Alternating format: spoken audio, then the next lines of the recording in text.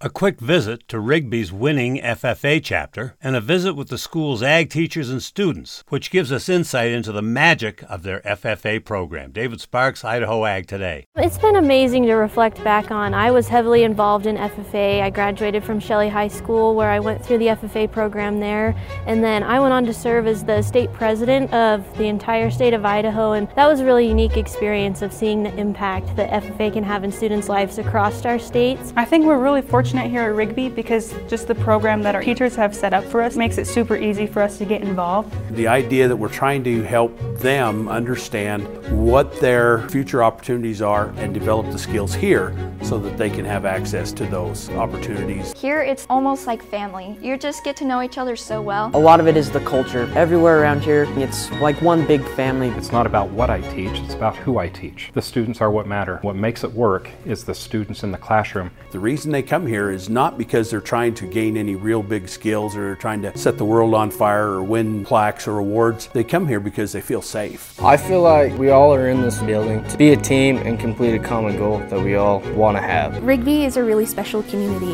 It's a really awesome group of people who care a lot about their kids on all levels. If that doesn't tell you where your kids ought to be, then I don't know what will. I'm David Sparks, producing this report in association with the Ag Information Network.